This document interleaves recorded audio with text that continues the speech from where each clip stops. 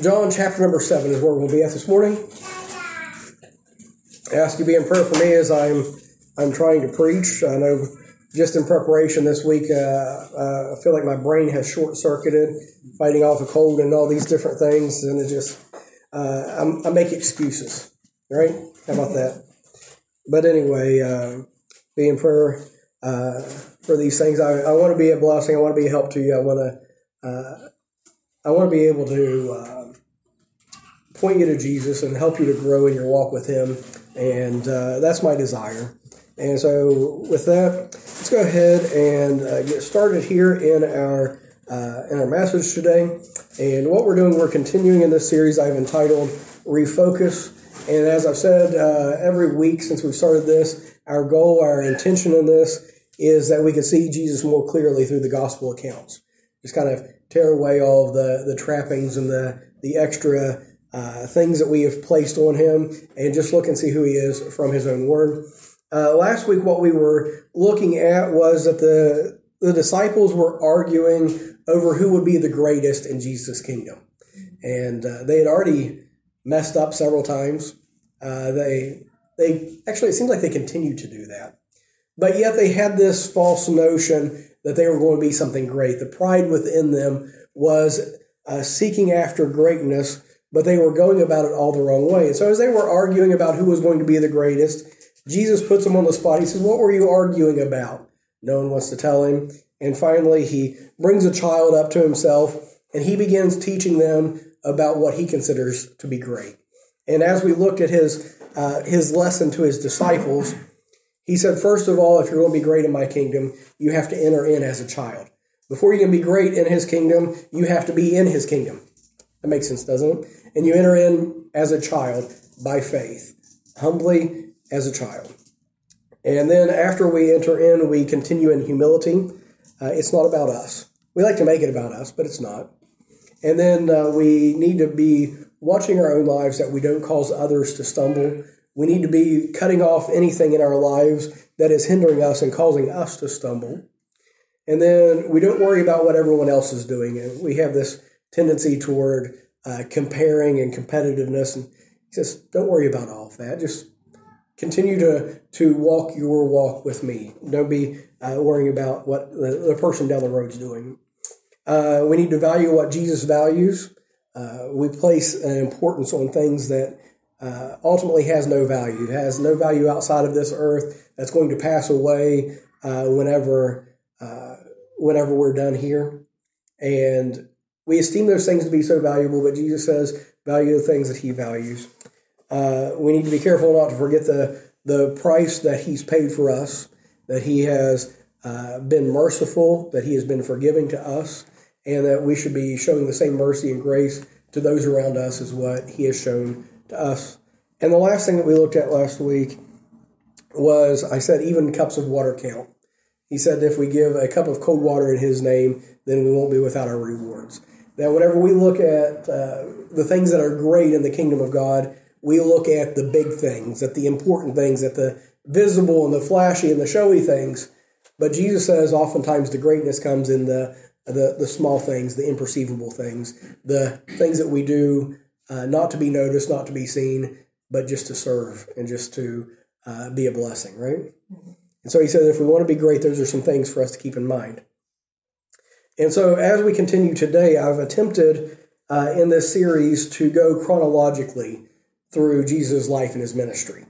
And I don't know if you've ever attempted to do this and lay out a chronology throughout the Gospels, but it can be difficult. Each of the Gospel writers was writing to a different audience, writing for a different purpose, and they were emphasizing different things. Some of them weren't even writing chronologically, they were writing more topically. And so as I'm trying to put this together and trying to kind of see the flow of Jesus' ministry and where He was traveling from place to place, I may get it wrong from time to time. Okay? And we're going to be in John's Gospel today. And John has, in chapter number 6, revealed Judas as the betrayer.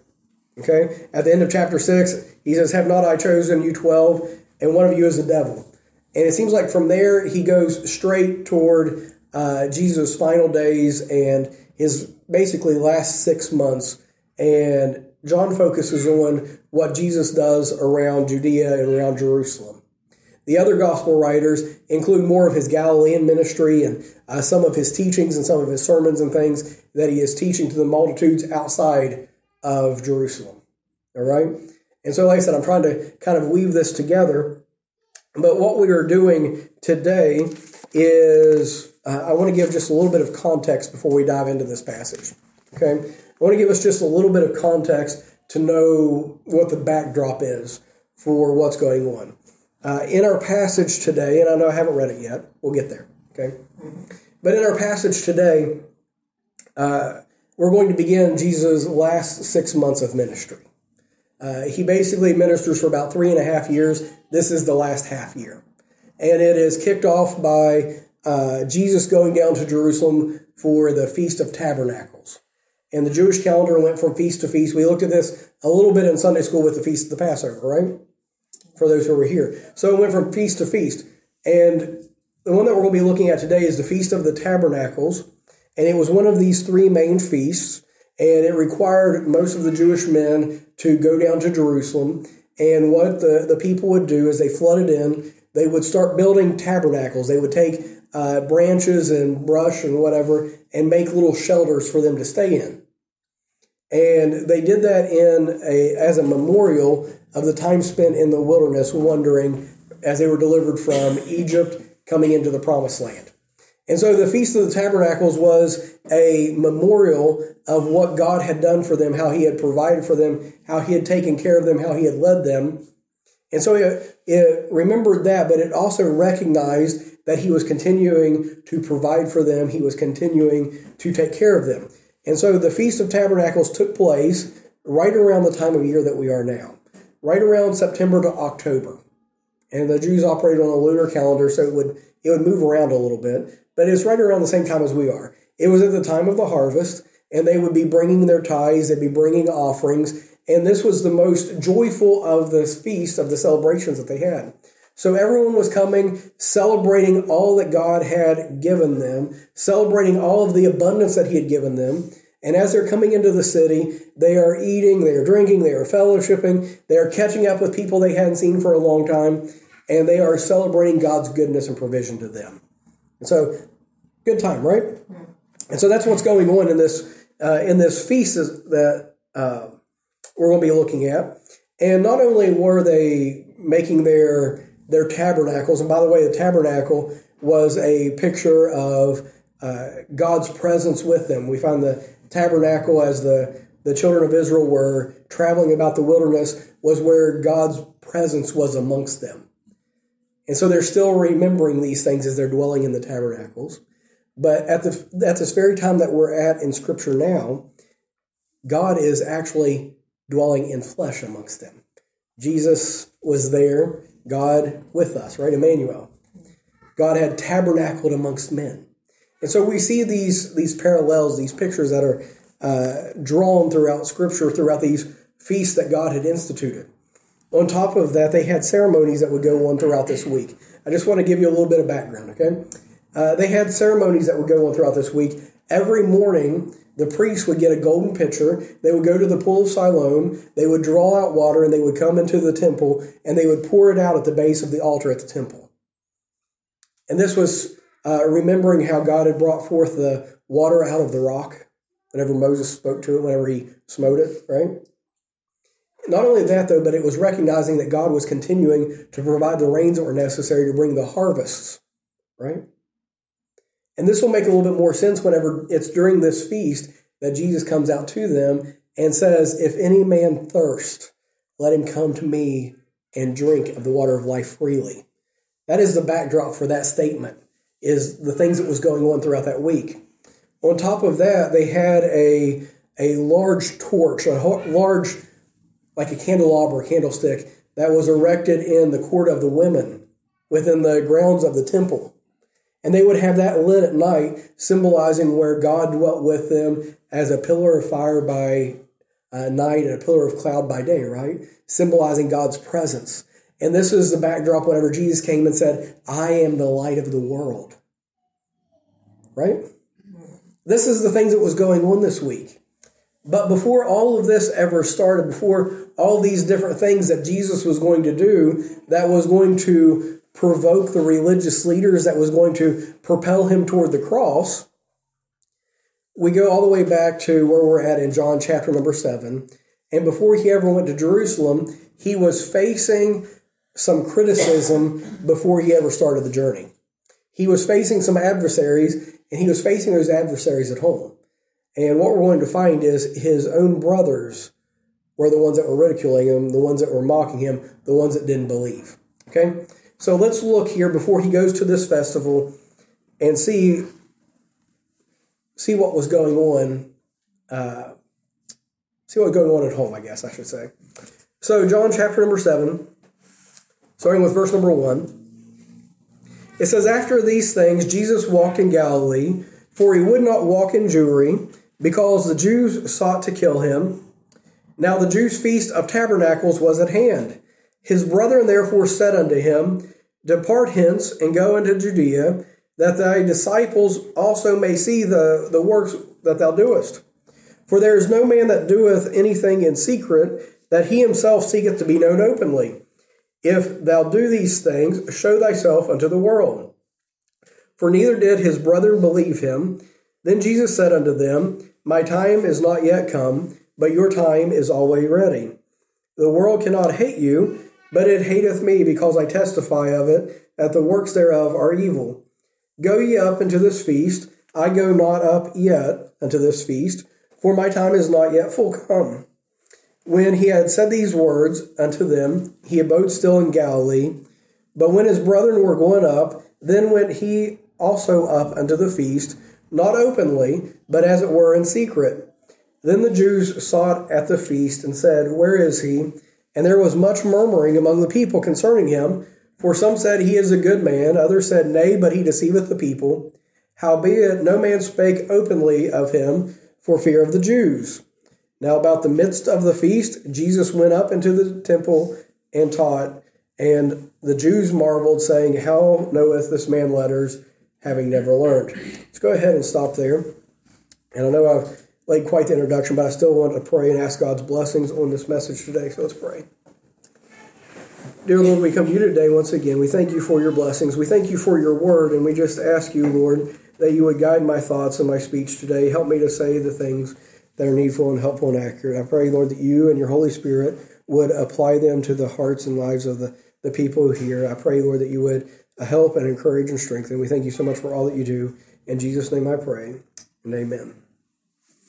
So in the passage that we read, Jesus is preparing to go up to the Feast of the Tabernacles, and his brethren are provoking him. They are prompting him. It says here specifically that they still didn't believe. But could you imagine being one of Jesus' brothers?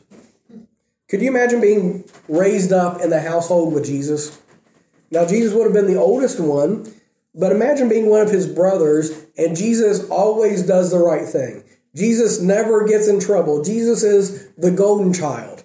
Whenever there's anything that goes wrong in the house, no one looks at Jesus. No one expects it to be him, because they know that he is without sin. They've heard their entire lives that Jesus is special. They've heard about the virgin birth. They've heard about the Annunciation with the angels and all of these things, and yet they don't believe. They are skeptical. They are cynical. They are probably a bit bitter, right, of being raised up in this household. I know even amongst my family, the girls always thought Emily got the better end of the treatment. They said Emily doesn't get in trouble as much. They said Emily is the favorite. I said, no, they just learned from your guys' mistakes. That's what I always told them. But there was always that little bit of hostility there and claim of favoritism, even in my house. Could you imagine if there was actual grounds for it whenever Jesus is the Son of God? How do you compete with that? And so they have watched Jesus go about, and he's doing miracles. He's got people following. For heaven's sakes, he's got disciples. None of them had disciples. You know, all of these things are going on, and so they are looking at this, and they are confused by Jesus, maybe a little offended by Jesus, and with all of this, they don't believe, and so they offer up here some criticism. They offer up some demands for Jesus. And I believe we can relate to this, not that we are that closely related to God, but we sometimes misunderstand. We sometimes have our doubts, we have our confusion, and we start making demands of God. Have you ever been there?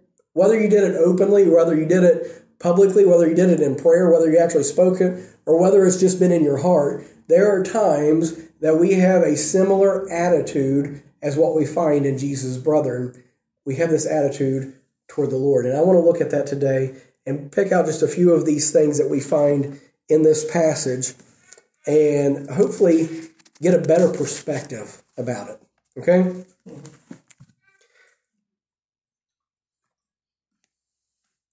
And so the first thing that I see in this passage, as his brothers are looking at him and provoking him, is they demand that if he's going to do anything, that he does it now.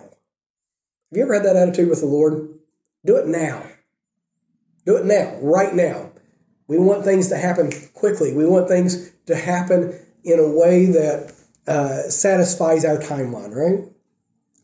With the brothers here, they had seen for some 30 years, probably at this point, they had seen the things that Jesus was doing. They had heard these promises. They had heard all of these stories and different things, and the talk of him being a Messiah, of him being a deliverer, of him being a king. And they said, what are you waiting for? If you are the Son of God, if you are who you're saying that you are, if you're going to deliver the people, if you're going to be the Messiah, why not do it now? They pointed to the Feast of the Tabernacles. They said, here is your opportunity. Do it now. And to bring that a little closer home for us, as we're looking at different things in our lives, we make demands to God. Do it now. Whenever there's problems that arise in our lives, we want them fixed today. Whenever there is issues at the job, we want them fixed now. Whenever our money's not going so well, we want it fixed now. Whenever we're struggling with sin in our lives, whenever it seems like things just aren't going the way that we want them to, God, fix it now. Everybody with me? Yeah. That's how we do. We want it done right now. We want, if you're going to do anything, God, why not do it now? And we have it all figured out. We think that we know what's best. We want delivered from our problems. We want victory. We want security. We want help. Fix all these things and do it now. We treat God almost as if he's like a genie, don't we? And Jesus' response, whenever they said, do it now, in verse number 6, it says, my time is not yet come. They said, do it now. Jesus says, not yet. Right? We don't like not yet. We're even more impatient than what Jesus' brothers were, because we're used to instant gratification. We're used to things happening quickly. We're used to being able to receive things instantly, right? You go online and order something on Amazon, you get it tomorrow. We're used to things happening quickly, but God does not work quickly. God works according to his own timeline. He works according to his own timing. He has a plan. He has a purpose behind what he's doing. You look at all the examples in Scripture of things that God took his time to do. You go back to the story of Joseph. He's a good example. Whenever Joseph was in the pit, he wanted out now. Do you believe that? Mm-hmm. I don't think he was just down there like, okay, well, this is fine. I think he wanted out now. He's probably even praying, God, get me out of here. You ever prayed that prayer, God, get me out of here? He wanted out of the pit now. Then whenever he was a slave, he wanted out of slavery now. Whenever he was being lied about by Potiphar's wife, he wanted his name cleared now. Whenever he was in jail, he wanted out now. Even whenever he was ministering to the butler and the baker, he says, whenever you get out of here, remember me, tell the Pharaoh about me so that I can get out of here now.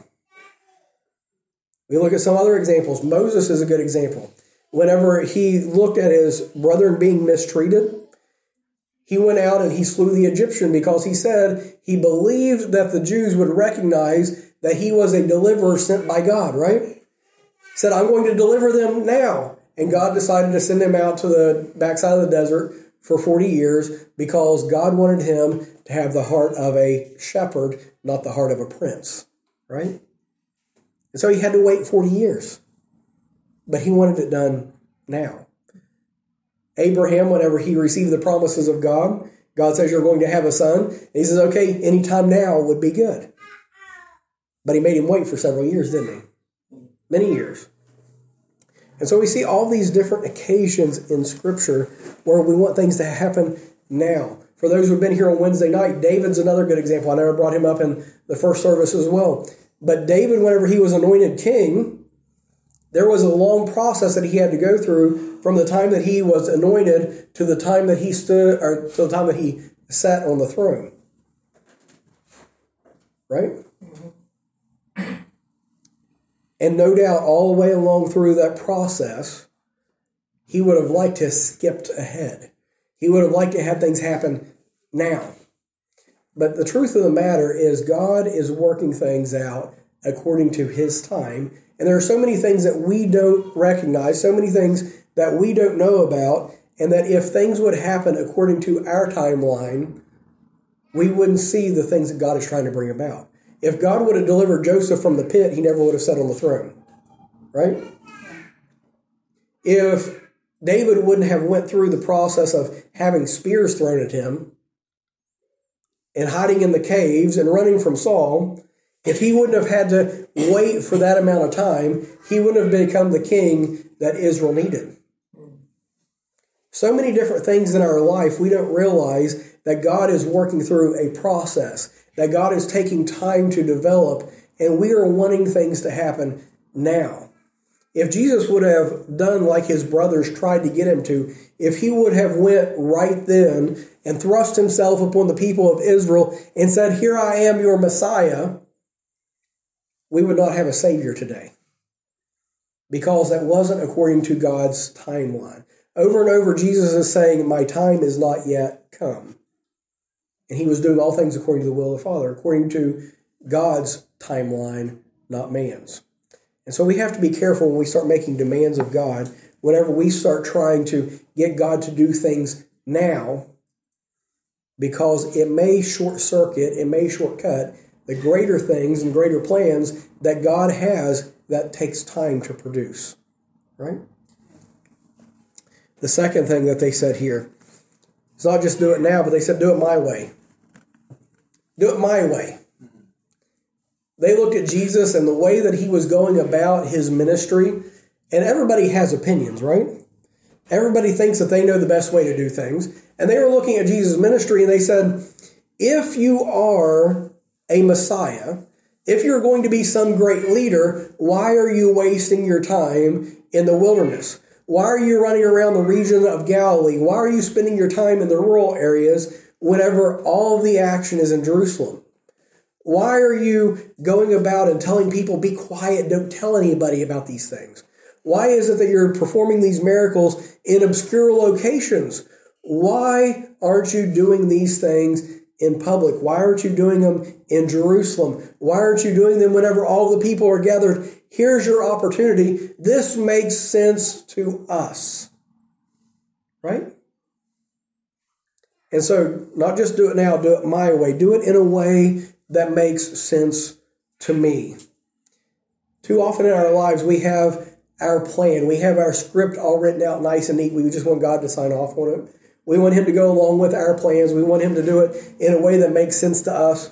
And a lot of times we're left scratching our head because the things that are going on in our lives don't seem to be getting us any closer to the destination that we desire. The route that Jesus is taking us on doesn't seem to be the one that we would choose. And it confuses us. It doesn't make sense to us. And so we start making demands of God. God, I want you to do it now, and I want you to do it this way. I want you to sign off on my plan. We make it as if we know more than what God does. As if we are all-knowing and all-present, and that we can see all the different things that affect the decisions that we're making and the direction that we're going. And so we say, God, do it now. Do it my way. Make it make sense to me. And the truth of the matter is, God's not doing it our way. He's doing it his way. Amen. Because his ways are higher than our ways. His thoughts are higher than our thoughts. He sees things that we don't understand, that we don't perceive. He sees all these different factors that are going in and affecting our lives that we have no control over. And he is factoring all of those things in to his plan. And he is organizing, he is orchestrating a plan that works to get us where he wants us to be. If Jesus would have charged Jerusalem, if he would have presented himself as the king, if he would have demanded worship and allegiance and all these things that made sense to his brothers, we wouldn't have a Savior. See, a cross didn't make sense to his brothers. A tomb didn't make sense to his brothers. It didn't make sense to most of the Jews, right? Whenever they were looking at Jesus, even the disciples, whenever they were looking at Jesus, they were saying, who's going to be greatest in your kingdom? At the same time that he was explaining to them, I'm going to be betrayed into the hands of sinful men, and I'm going to be crucified and abused, and I'm going to be buried, and on the third day I'm going to rise. And they're still looking for a throne. They're still looking for a crown, right? It didn't make sense to them, but God's way gave us a Savior. Man's way would not have, right? See, God has greater plans. He has a greater design. He has purposes that we don't understand. And sometimes it takes the long route. Sometimes it takes uncomfortable steps. We had already talked about Joseph. We've already talked about David. But look at all the different steps that would not have made sense to those men. We talked about Abraham. Abraham would have wrung his hands saying, God, out of all people, why did you choose the guy with a barren wife that is old to have a child? And on top of all that, I was already old whenever you told me about it. You waited another 20 or 30 years before you brought it about. This doesn't make sense, God. Abraham started trying to rationalize, trying to make it make sense to him. That ended up with Hagar. For Joseph, whenever he had his dreams and he had seen the sun, moon, and stars bowing down to him, when he had seen the sheaves bowing down to him, he says, one of these days I'm going to be worshipped. One of these days I'm going to be exalted. One of these days I'm going to have a place of prominence. And nowhere did it make sense that he was going to have to be imprisoned, be in slavery, be lied about, be persecuted, be mistreated all of those years for him to end up being second in command of Pharaoh. That's not the way that we would write it out. That's not the way that we would try to put things together. That's not the story that we would fabricate, is it? But God's way works. Our way doesn't. And so we have to trust him with the process. We have to follow him in faith. We have to allow him to lead. And so his time and his way, not my time, not my way. The third thing that they demanded of him, do it obviously. Make it clear. We don't want any place for doubt. We don't want any place for skepticism. We want you to do it so that we can see it clear. Even the religious leaders came to Jesus and they said, how long do you make us to doubt? If you be the Son of God, tell us plainly. Right? And they wanted Jesus to go down and to declare himself. Just say it all, make it clear, make it plain, make it undeniable. And in our lives, how often are we desiring, at least, maybe not demanding, how long are we desiring the same thing? God, why does your will have to seem hidden?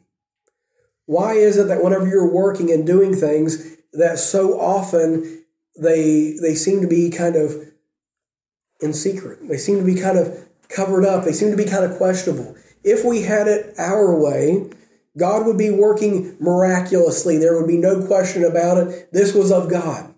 We want him to do signs and wonders and miracles and all these different things so that there is no question about it whatsoever. And we see that this is God that's doing this. There's religions, there's denominations that are built on this idea of the fantastic and the phenomenal. And this is what we are desiring. But it's usually not the way that God does things. Even whenever we're searching after God's will for our lives, we would like for God to lay out a roadmap. We'd like for there to be road signs. We'd like for him to write it out in the sky. Have you ever been there? I know there's been times I've been praying, I've been seeking God's will, I've been seeking His face, and it's like, God, just make it clear, just make it plain. But here's the problem with that.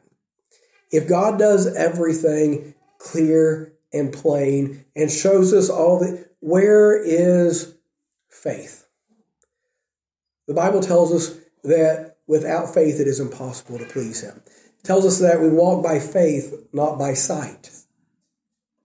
God wants our relationship with Him to be one of faith.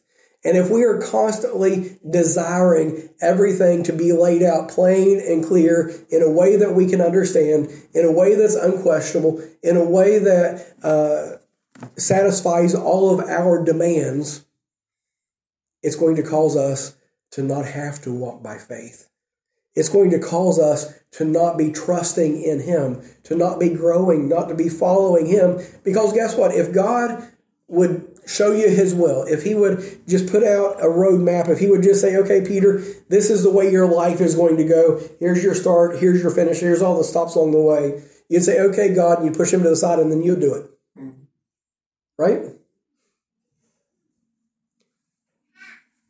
And this isn't the way that God operates. God gives us what we need, when we need it, as much as we need, right? Just to take the next step.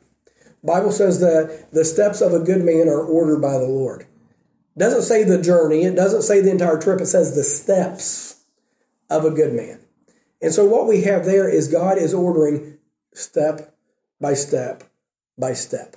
We want it to all be laid out. We want it to be clear. We want there to be signs and miracles and all these wonders and all these things, just showing it and making it to where we don't have to trust God, to where we don't have to follow by faith, but where we can just do it ourselves. And God says, I don't work that way. And so we say, do it now. He says, not yet. We say, do it my way. He says, no, I want to do it God's way. We say, do it obviously. And He says, no, you have to follow by faith. Then the final thing. They said, do it to convince me. We want to be convinced, right? If you look at verse number 4, about halfway through the verse, there is a key word. It says, if. If. You ever tell God if? If you love me. If you really cared. You ever been there? Yeah. If. They said, if thou do these things, show thyself to the world. Their challenge to Him, prove yourself. Convince me. If you're really who you say you are, it shouldn't be difficult for you to do these things to convince me. And a lot of times we get this place in our lives where we are putting God to the test. We're wanting more proof. We're wanting more evidence, right? Whenever the Jews came to Him and they said, show us a sign. And He says, an evil and adulterous generation seeketh a sign, but there shall be no sign given it except for the sign of Jonas. And as Jonah was 3 days and 3 nights in the belly of the well, so shall the Son of Man be 3 days and 3 nights in the heart of the earth. Remember that? And so He said, I'm not going to give you a sign. I'm not going to give you any more evidence except for my death, burial, and resurrection. Thankfully for His brothers, after Jesus resurrects from the dead, they do finally believe. James, that wrote the book of James, was Jesus' brother. He was one of the skeptics. He was one of the mockers. Ended up being the pastor of the Jerusalem church. Ended up giving his life for the cause of Christ in the end. But here's the thing. Whenever we are looking to be convinced, whenever we are putting Jesus to the test, whenever we are looking at Him and we are saying, if you prove yourself to me and then I'll follow you. Isn't that our attitude? Make it make sense. Do it in my time. Do it the way that I think it should be done. Show me, prove it to me, and then I will consider following you. And that is not the way that God works. Because instead of prove yourself and then I'll follow, He tells us, follow me and then I'll prove myself. We get it backward, don't we? And this is what the Lord requires for us. If we put our faith and trust in Him, if we begin to follow Him, as we follow Him, he will prove himself. We will see him come through time after time after time.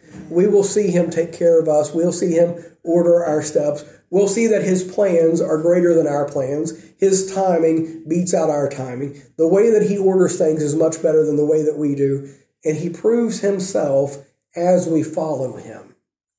But if we sit back with our arms crossed and say, I'm not going to follow you, I'm not going to trust you, I'm not going to serve you until you meet my demands, we're going to miss out on the Savior. We're going to miss out on his will. We're going to miss out on his plans. He is not going to order our steps as long as we're sitting back and demanding him to prove himself.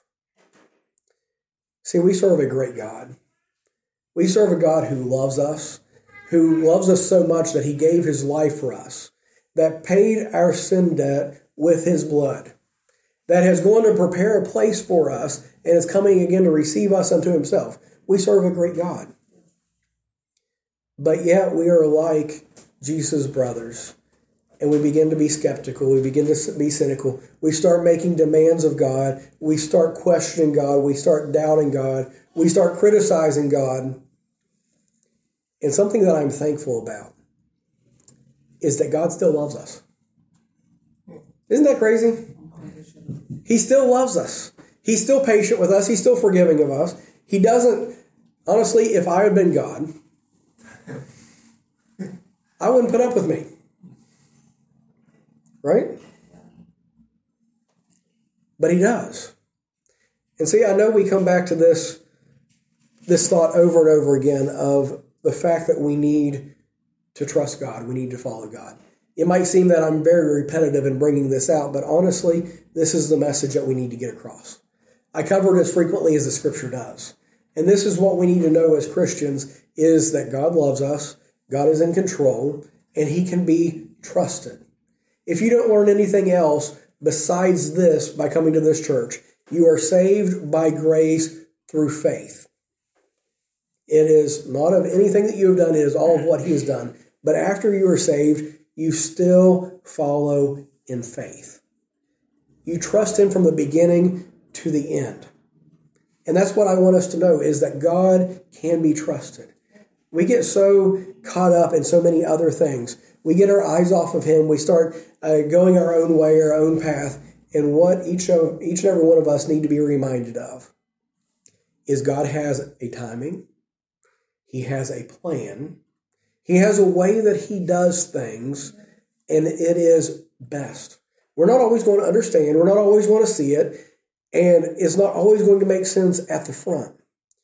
But if we will put our faith in him and follow him, he will make it all come together. He will work all things together for our good, and he will prove himself faithful time and time and time again. So that's my encouragement for you today. Whenever you want to demand God does things now, and that he does it your way, that he does it so clearly that it's unquestionable, whenever you demand that he proves himself to you, take yourself off of the throne. Take yourself off that position of leadership that you've climbed yourself up to, and let God be God. Trust him. Trust him to guide you. Trust him to do what is best in your life, whether it makes sense or not. So that is my challenge to you today. Let's go to the Lord in prayer. Dear Lord, we come to you today. Thank you for your many blessings. And we do thank you so much, Lord, for this time that we spent in your word today. Lord, we can relate to your brothers and their doubts and their demands and all of these things. And sometimes we, in our flesh, allow these things to take over. But Lord, help us, Lord, to get our eyes off of ourselves and get our eyes on you and allow you to be God, for you are God and we are not. And Lord, just help us that we may trust you to work out your perfect will in your perfect timing, your perfect way. And Lord, we thank you and we do love you and we praise you. And all these things I pray in Jesus' name, and amen.